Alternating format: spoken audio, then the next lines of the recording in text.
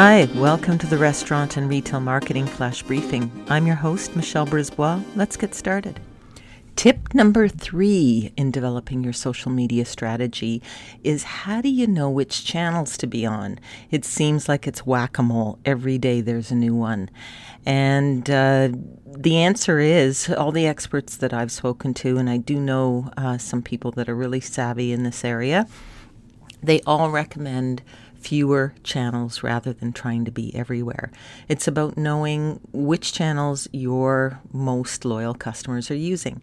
So when you might look at who needs your product or service. If it's an older consumer, then you're probably looking at Facebook. If it's an older male consumer, you're probably looking at Twitter. Twitter's a little bit skews male, but both genders obviously use it. If you're looking at a younger consumer, if you're in a lifestyle brand, food certainly does really well on Instagram, and then of course the younger consumers are all over things like Snapchat and TikTok.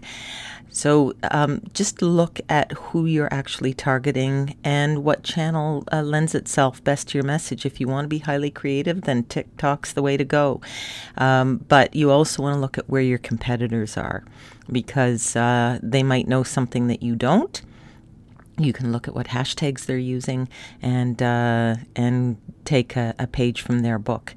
So there's a few tips on how to know what channel to be on. Talk to you tomorrow. So come on, let's get out.